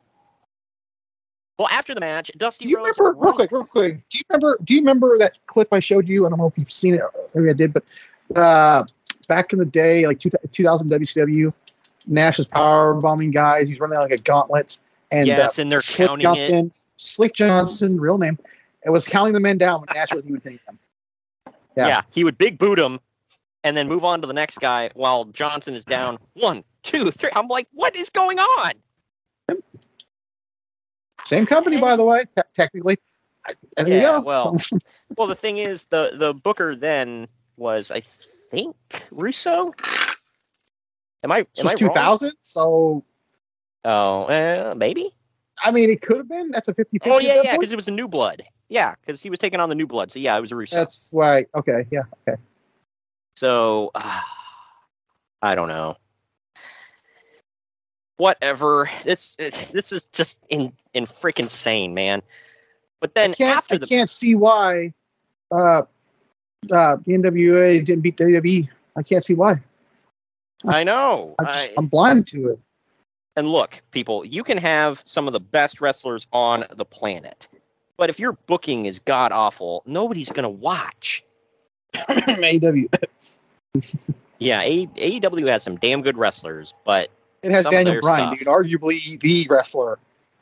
Okay, right. So there you go. And I know you're not a big fan of him, but honestly, Jon Moxley's been carrying a lot of stuff with that company for a while now. I'll admit, the past couple of weeks, he's been the thing to watch. So, did you hear he had a 6 weeks? He had a 6-week vacation booked and planned and everything, and then the crap went down with that brawl after All Out. I know about that. I know about that because his wife said it, which is like, okay, then it must be true. Yeah. Yeah. Right. She said on the show. The guy he had the vacation booked with, one of his buddies was tweeting about it. He was like, "Yep, he was called in to, was like, hey, can you help us out?" And he said, "Yep, I'll cancel my plans," and came right in. Like, for the substance abuse issues or whatever, that's I don't care about that. He seems like he's overcome it. Good for him. That's some dedication, man. I mean, I can't say I would ever do that. If I had a 6 weeks vacation planned after getting my ass beat in the ring for that amount of time, I think I'd take it. But good. That's, can't say enough nice things about Jon Moxley after something like that, dude. Either way, guarantee he's getting a nice payoff too. I mean, better. Yeah, that was in the first thing. It's like, hey, you think you can bail us out? And be like, yeah, hey, just tack an extra 0 to the end of that check. We'll be good. See that incentive bonus? That's Trevor Lawrence. We're going to scratch that off. That's now Moxley's money. Yeah, there's going to be any incentives met by the Jags anyway. So whatever. Yeah, right. Hey, all that extra cap room you've got because you're clearly not using it for anything good for your football team. Just send it to me. But after that, Austin, do you remember Austin's CEO when he's like, "That's Shane McMahon's salary. Scratch that off. That's now the beer budget." I love that. Scratch off Lawrence's money. That's going to Moxley. More people watch AEW Jags anyway. So, like I pointed out, that swimming pool that exists at Daly's Place, the only reason that exists is because they were trying to get people, if they weren't going to show up for the football, buy a ticket and come swim with other, Jags fans. That's enticing. Yeah. But after the match, Dusty Rhodes runs into the crowd and sits down in a chair to celebrate with fans. 2 little kids come sit on his lap like he's Santa Claus, and then he gets up and walks away. Hey, one of them was not Cody, right? Can we confirm that? I don't believe either one of them were. It looked like just 2 random kids that their parents were like, "Go sit on Dusty's lap." Like, no. But after the commercial break, we go to Tony Schiavone and Ric Flair sitting at a table with former San Francisco 49er left guard John Ayers and Mother of God, who let this man talk. I damn near had to have the cringe surgically removed from my face. He was more known for, guarding the guy who talks, Joe Montana, than he was for talking. But yeah, and I know he's dead and he's a legend, I guess. But I think we've established on this show that we're not crapping on the human. Apparently, we still got to do it though because idiots don't get that. Whatever. Yeah, like I don't think he's a bad dude. It's just because you can't. You're not good at public speaking doesn't mean you're a horrible person. But he should have never been allowed to talk, or at least rehearse it beforehand. Well, keep in mind, this is 88. I want to say the Niners are fresh off of a Super Bowl win over your Bengals. Anyways, F off. So, I mean, like, he's a hot commodity. And this is November, right? Wait, right? No, October. September. What month is this? September, yeah. It doesn't matter, though. Football's in full swing. So here's the thing right now. So, I mean, that's why. Again, he's a Super Bowl champion. Football just started. They probably have a bye week this week or something. However the hell he gets. Oh, they're playing the Falcons. Whatever. Yeah. So I get him. But this was a continuing issue with the NWA for years, by the way, this whole promo thing, because they let people, like I alluded to earlier, like Steve Williams cut promos frequently. Like, well, I mean, you're being loose with the word promos, but yeah, he did something on the mic. They let him speak. Yeah. I think it was... God knows why. And I mean that literally. Only God knows why. Yeah, right. I think it was Clash of the Champions. Yeah, it was our Clash of the Champions 2 Miami Mayhem show, I think was the one where I ran down his entire promo. That might have been the worst promo in the history of pro wrestling. Maybe. Yeah. And that's covering a lot of ground. Man, it's up there. I read it verbatim on the podcast, so if you guys haven't heard it, go check it out. It was, yeah. And then go watch it for yourself on Peacock. Right. Yeah. Because you got it. You may need to see it to believe it. You might even think we're joking. And he says this stuff with like such confidence. Like, okay. Either way, the camera angle, by the way, it added to it. Did you realize it was like an upward shot, looking down ish kind of camera, like the tripod was too high, or something. It looked so completely off. It was. Like, it looked so stupid. I know. But we went from that last match, which was not good, to this match. But the thing I really want to point out here is it's Ivan Koloff with Paul Jones and the Russian Assassin in his corner, taking on Ricky Morton in a Russian chain match that went just shy of 10 minutes. We had one of the low-key best managers of all time in Gary Hart represented in the last match. Now we have one of the worst managers ever, Paul Jones, in this match, following it up. The bold strategy, Cotton. Let's see if it pays off for him. Wow, I can spoil that for you. No, it doesn't. But anyways, let's go. And anybody who wants to, like, I don't know. Then again, I didn't think there were a lot of people that we've trashed on that had a lot of fans, so this might surprise me. If there are any actual Paul Jones supporters out there, I would like you to actually tell me why. What about anything he's ever done? Let me put an asterisk on that. You can't be related to him. Okay, yeah, okay. And if you are related to him and want to tell me why, it can't be, well, because I love him and he's, a family member. It has to be, like, outside of that. All right? Ah, man. But anyway.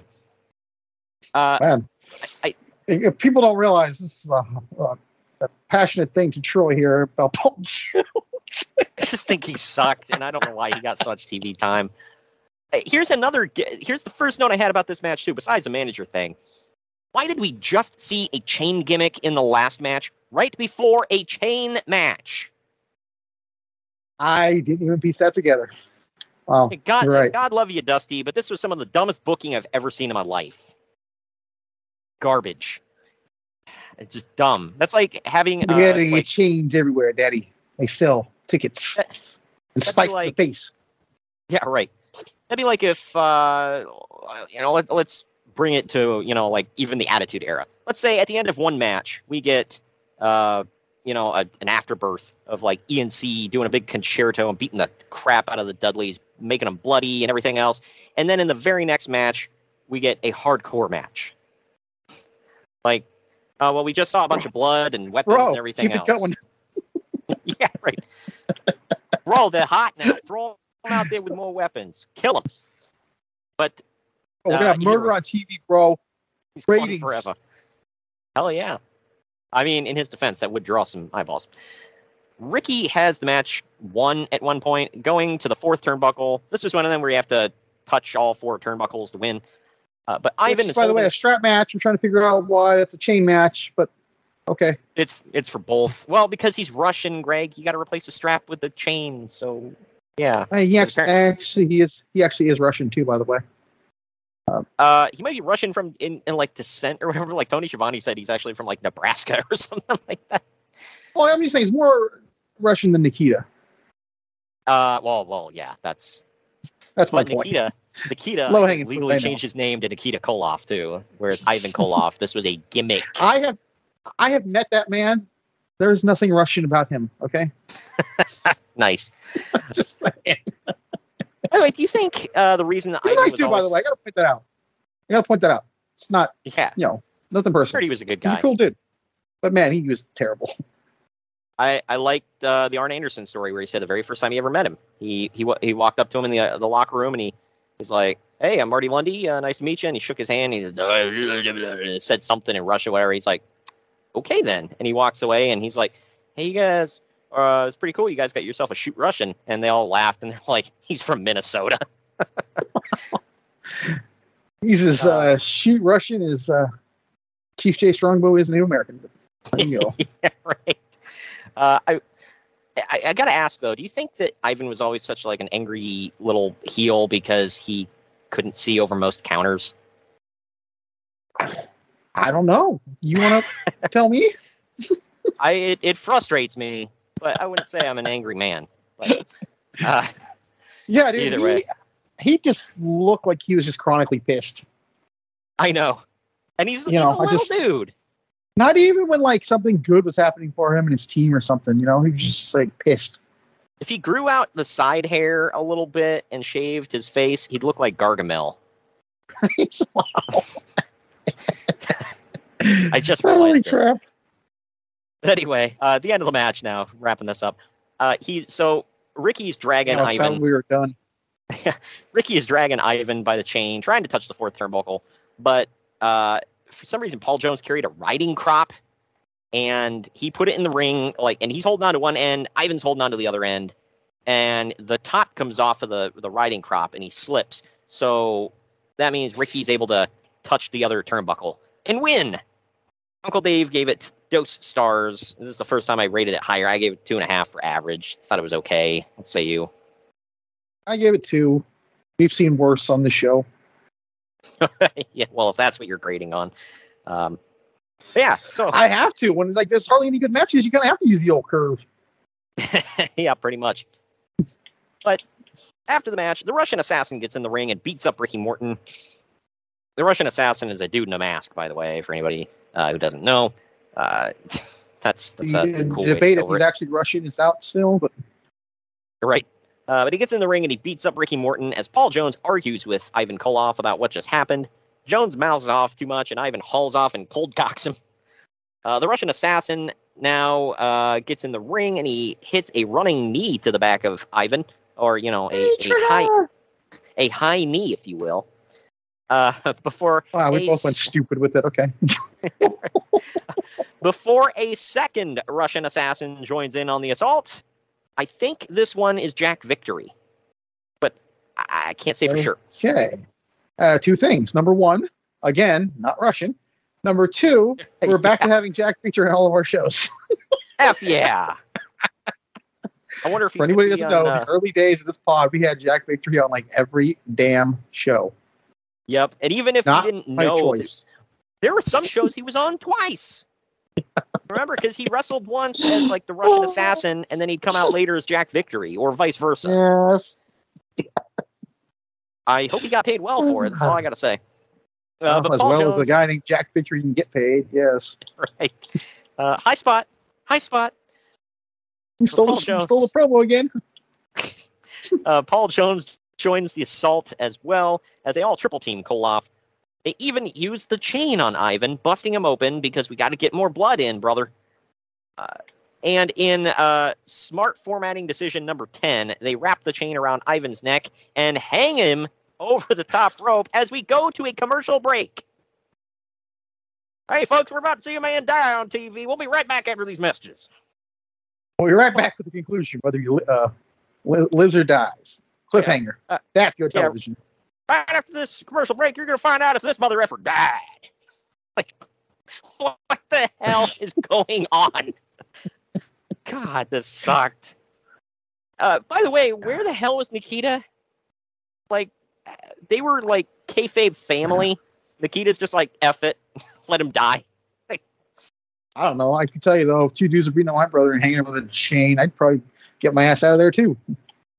Uncle Ivan, remember, back in Soviet Russia, you hang chain. I don't even know how that one would go. What the hell? I don't know. He was supposed to be Uncle Ivan to Nikita, and it's I just got a call from Mother. She told me, let you die. I don't know why I thought brother, but whatever. Yeah, well, either way. You can actually, as far as I know, still find this match in its entirety on YouTube. It's an interesting watch. I want to say it's Madison Square Garden, maybe. It's Ivan Koloff versus Dusty Rhodes in a coffin match. It sounds weird, and it is, but it's an interesting watch. No 5 stars in the Tokyo Dome, but it's an interesting watch. Oh, what is? It's early 80s. So yeah, go check that out. Honestly, it's like I said, check it out on the tube of you. You won't regret it. It's something to see. The coffin before is like before we go on, how much money are you getting paid to say this? Good Lord. Well, it's kind of funny to see because it's like a really lightweight coffin that they can kind of fling around, whatever, and the lid isn't attached. So, yeah, I don't know. It looks like somebody made it in their barn and brought it to the show. Next time you're Taker made his casket, so. Yeah, right. But for some damn reason, we get back from commercial break, and Jim Ross is interviewing John Ayers again. Luckily, they don't let him say much about what he's going to be, about, when he's going to be the referee for the Ric Flair versus Lex Luger match. Jim Ross kind of guides him as much as he can and cuts him off and stuff. So, thank God.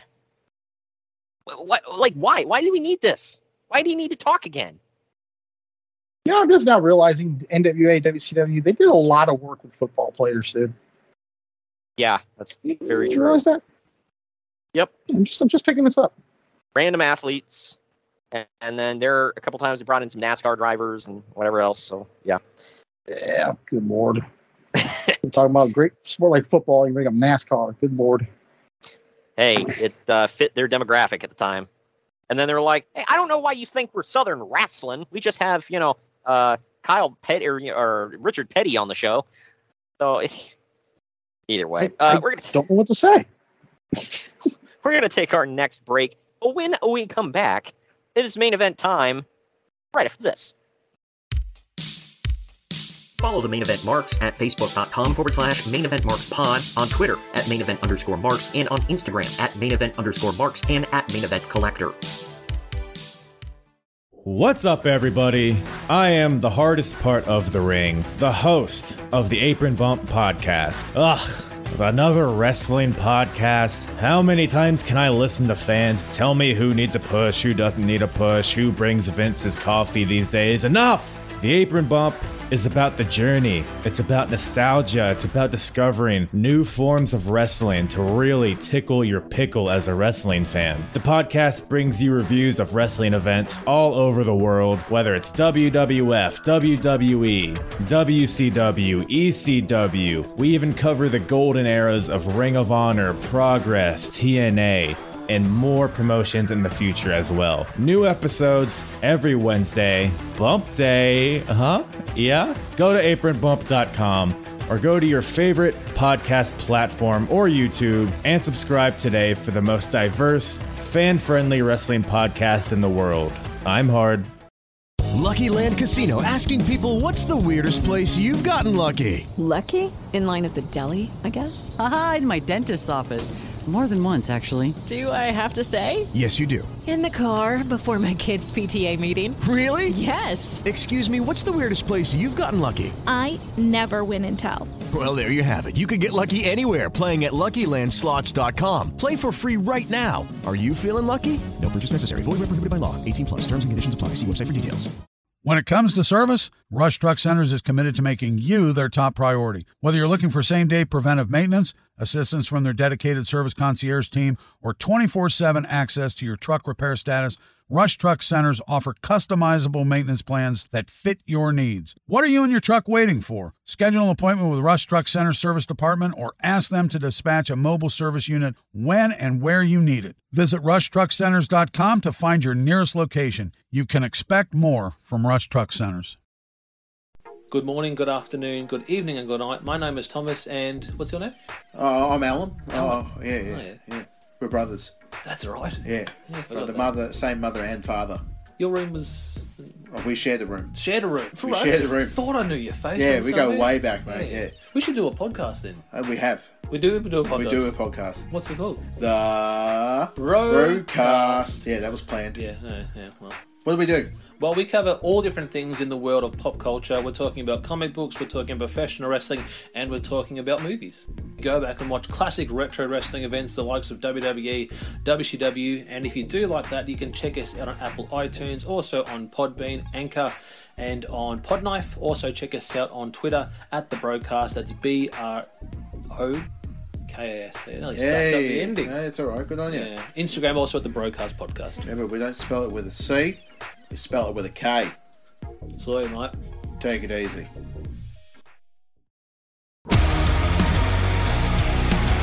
Event Marks are available wherever you get podcasts and on YouTube. Find all of our links on our link tree at linktr.ee/Main Event Marks. And we are back. Yeah, man, we're back, all right. It's Barry Windham defending the NWA United States Heavyweight title with J.J. Dillon in his corner against Sting. So this Watch out, folks. We might get a wrestling match here. This one goes 21 minutes, 14 seconds. This is actually my highest rated match on the card, as it should have been. But Windham gets busted open on the ring post by Sting. He then works the knee of Sting for a while and even locks in the figure 4 at one point, but he doesn't get the Stinger to submit. In the end, J.J. Dillon gives Barry Windham a chair while the referee is distracted, and he blasts Sting in the head with it. When Windham goes for the cover, John Ayers stops the count and informs the ref of the wrongdoing. That's a real sentence. Yeah. He was blocking it, man. The referee then calls for a disqualification because who am I to question the good goddamn name of John Ayers? And Uncle Dave gave this 3 1/4 stars. I just gave it 3. What say you? I gave it 3. Best match of the night. Again, that curve may be coming into play here, but yeah. Well, after the match, J.J. Dillon gets in the ring throwing a fit, and he gets in Ayers' face. Barry Windham grabs the U.S. title and is about to blast Ayers in the back, but Sting drop kicks him out of the ring. Ayers then grabs J.J. Dillon by his jacket and picks him up and throws him into the corner. He then poses with Sting as Dillon and Windham take a powder. I've seen more emotion out of a refrigerator than I did out of John Ayers. That's fair. So, to close the show, after commercial, yes, we get another commercial after this. We get commentary talking. We get commentary talking about the show, and then Ric Flair cuts a promo on Lex Luger and John Ayers, which is oddly enough probably the best thing of the whole evening. So, in total on this show, we technically got 2 clean finishes if you count the Russian chain match, 1 time limit draw, a pin of a manager, and a DQ in the main event. And I wonder why JCP went under. Wasn't even a partridge in a pear tree either with all that. This effing sucked, man. Like, God, this was a Clash of the Champions, which was supposed to mean something. But stupid me for thinking that, I guess. Either way, we're going to take our last break of the podcast. On the other side of this, we're going to tell you what the final ratings are and what's coming up to close out the month of September. And we've got some surprises for you in October. Right after this. Follow the Main Event Marks at Facebook.com/Main Event Marks Pod, on Twitter at Main Event _Marks, and on Instagram at Main Event _Marks and at Main Event Collector. Hello, everyone. My name is Ryan McCarthy, and I'm the host of the No Credentials Required podcast. Start your work week with the Monday Drop-In, where I talk about the sports beat in the Capital District, also known as the Mighty 518, as well as Metro New York sports from an upstate point of view. I also give a life lesson from a weekly sports story, so you might learn something from that. I also have a midweek podcast where I interview different sports personalities and talk about a wide array of topics.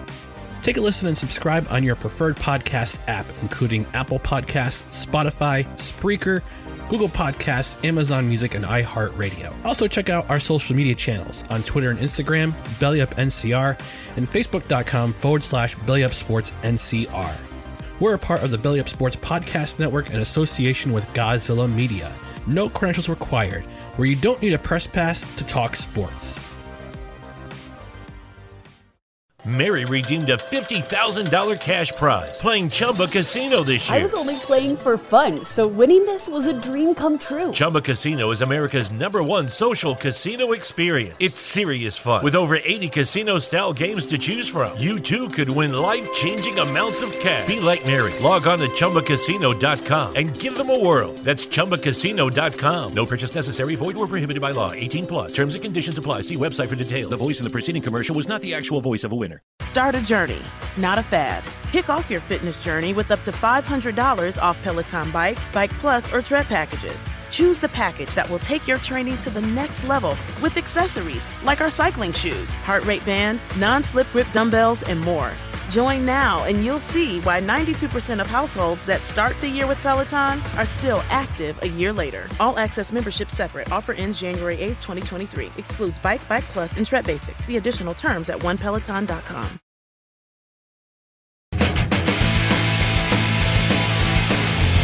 Main Event Marks are available wherever you get podcasts and on YouTube. Find all of our links on our link tree at linktr.ee/Main Event Marks.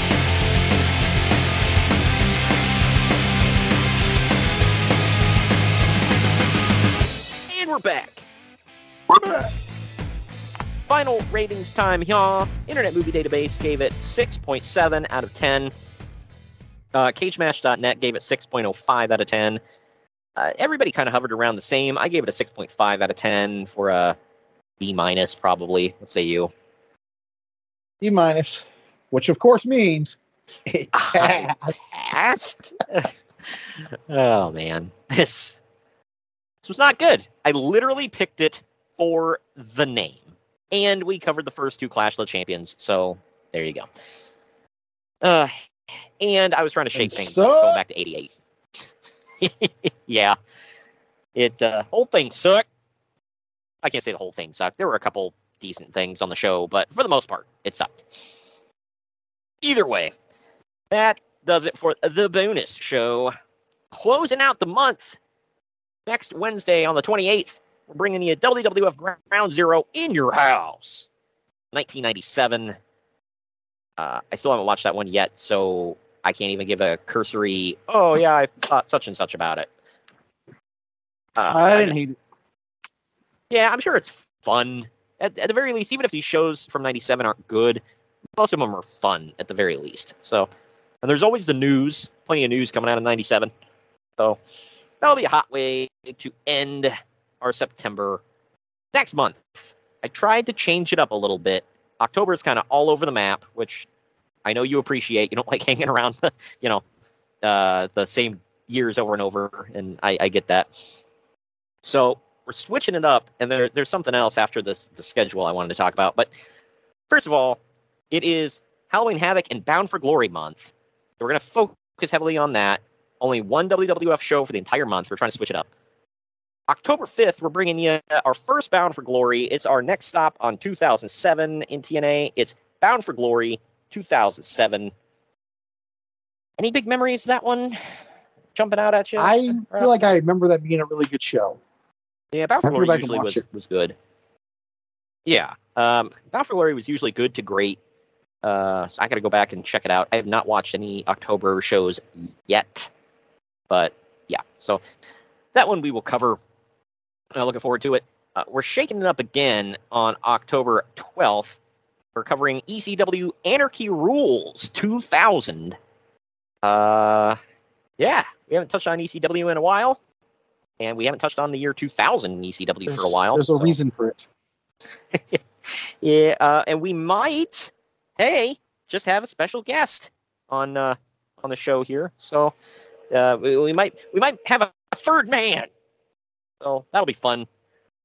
You and I will have to choreograph everything on that one. And like I said, it's part of my trying to shake things up for October and do something special. And I hope you all enjoy it. Maybe get a more neutral voice on ECW in here rather than you and I who we pretty much hate everything about it. So that's coming up in October. Then we got our first, it's bonus show. Coincidentally, when I watch ECW shows, something does come up. Good Lord. But we've got our first Halloween Havoc of the month for bonus show week on October 19th. We gotta hit 97 at least once. So we're covering WCW Halloween Havoc 1997. Age in a Cage.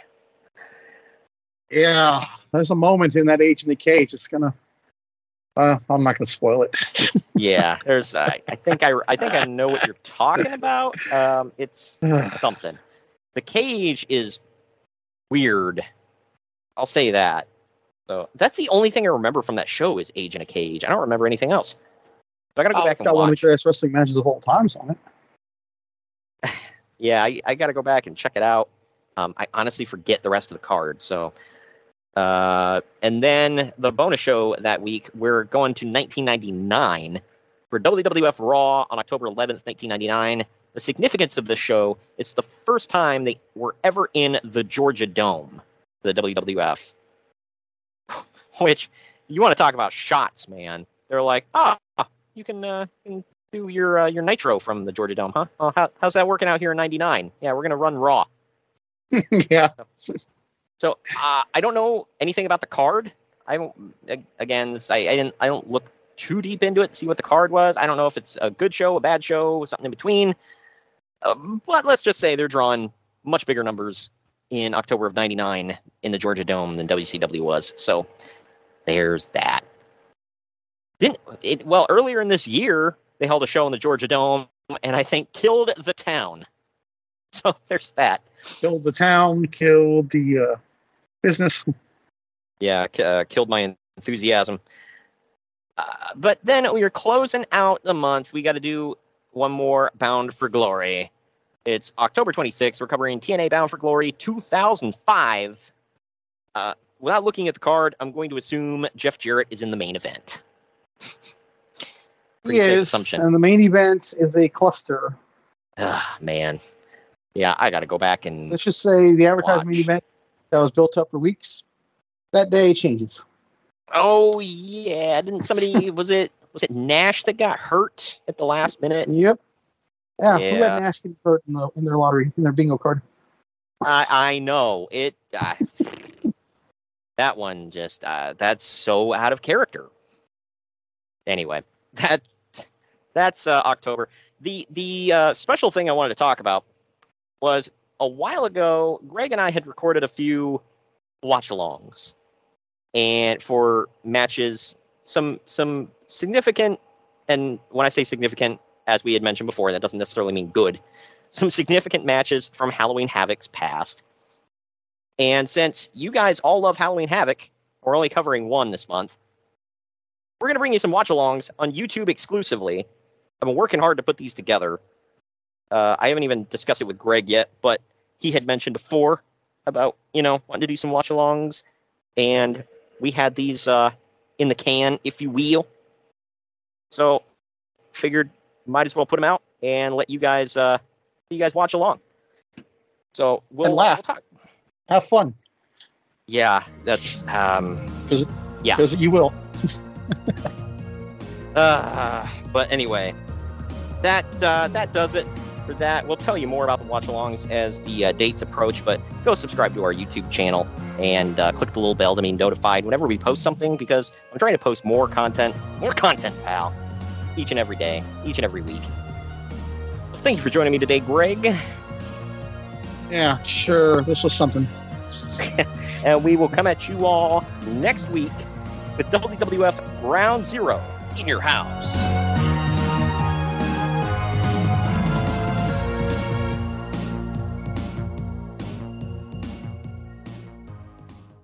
Lucky Land Casino, asking people, what's the weirdest place you've gotten lucky? Lucky? In line at the deli, I guess? Aha, in my dentist's office. More than once, actually. Do I have to say? Yes, you do. In the car before my kids' PTA meeting. Really? Yes. Excuse me, what's the weirdest place you've gotten lucky? I never win and tell. Well, there you have it. You can get lucky anywhere, playing at LuckyLandSlots.com. Play for free right now. Are you feeling lucky? No purchase necessary. Void where prohibited by law. 18+. Terms and conditions apply. See website for details.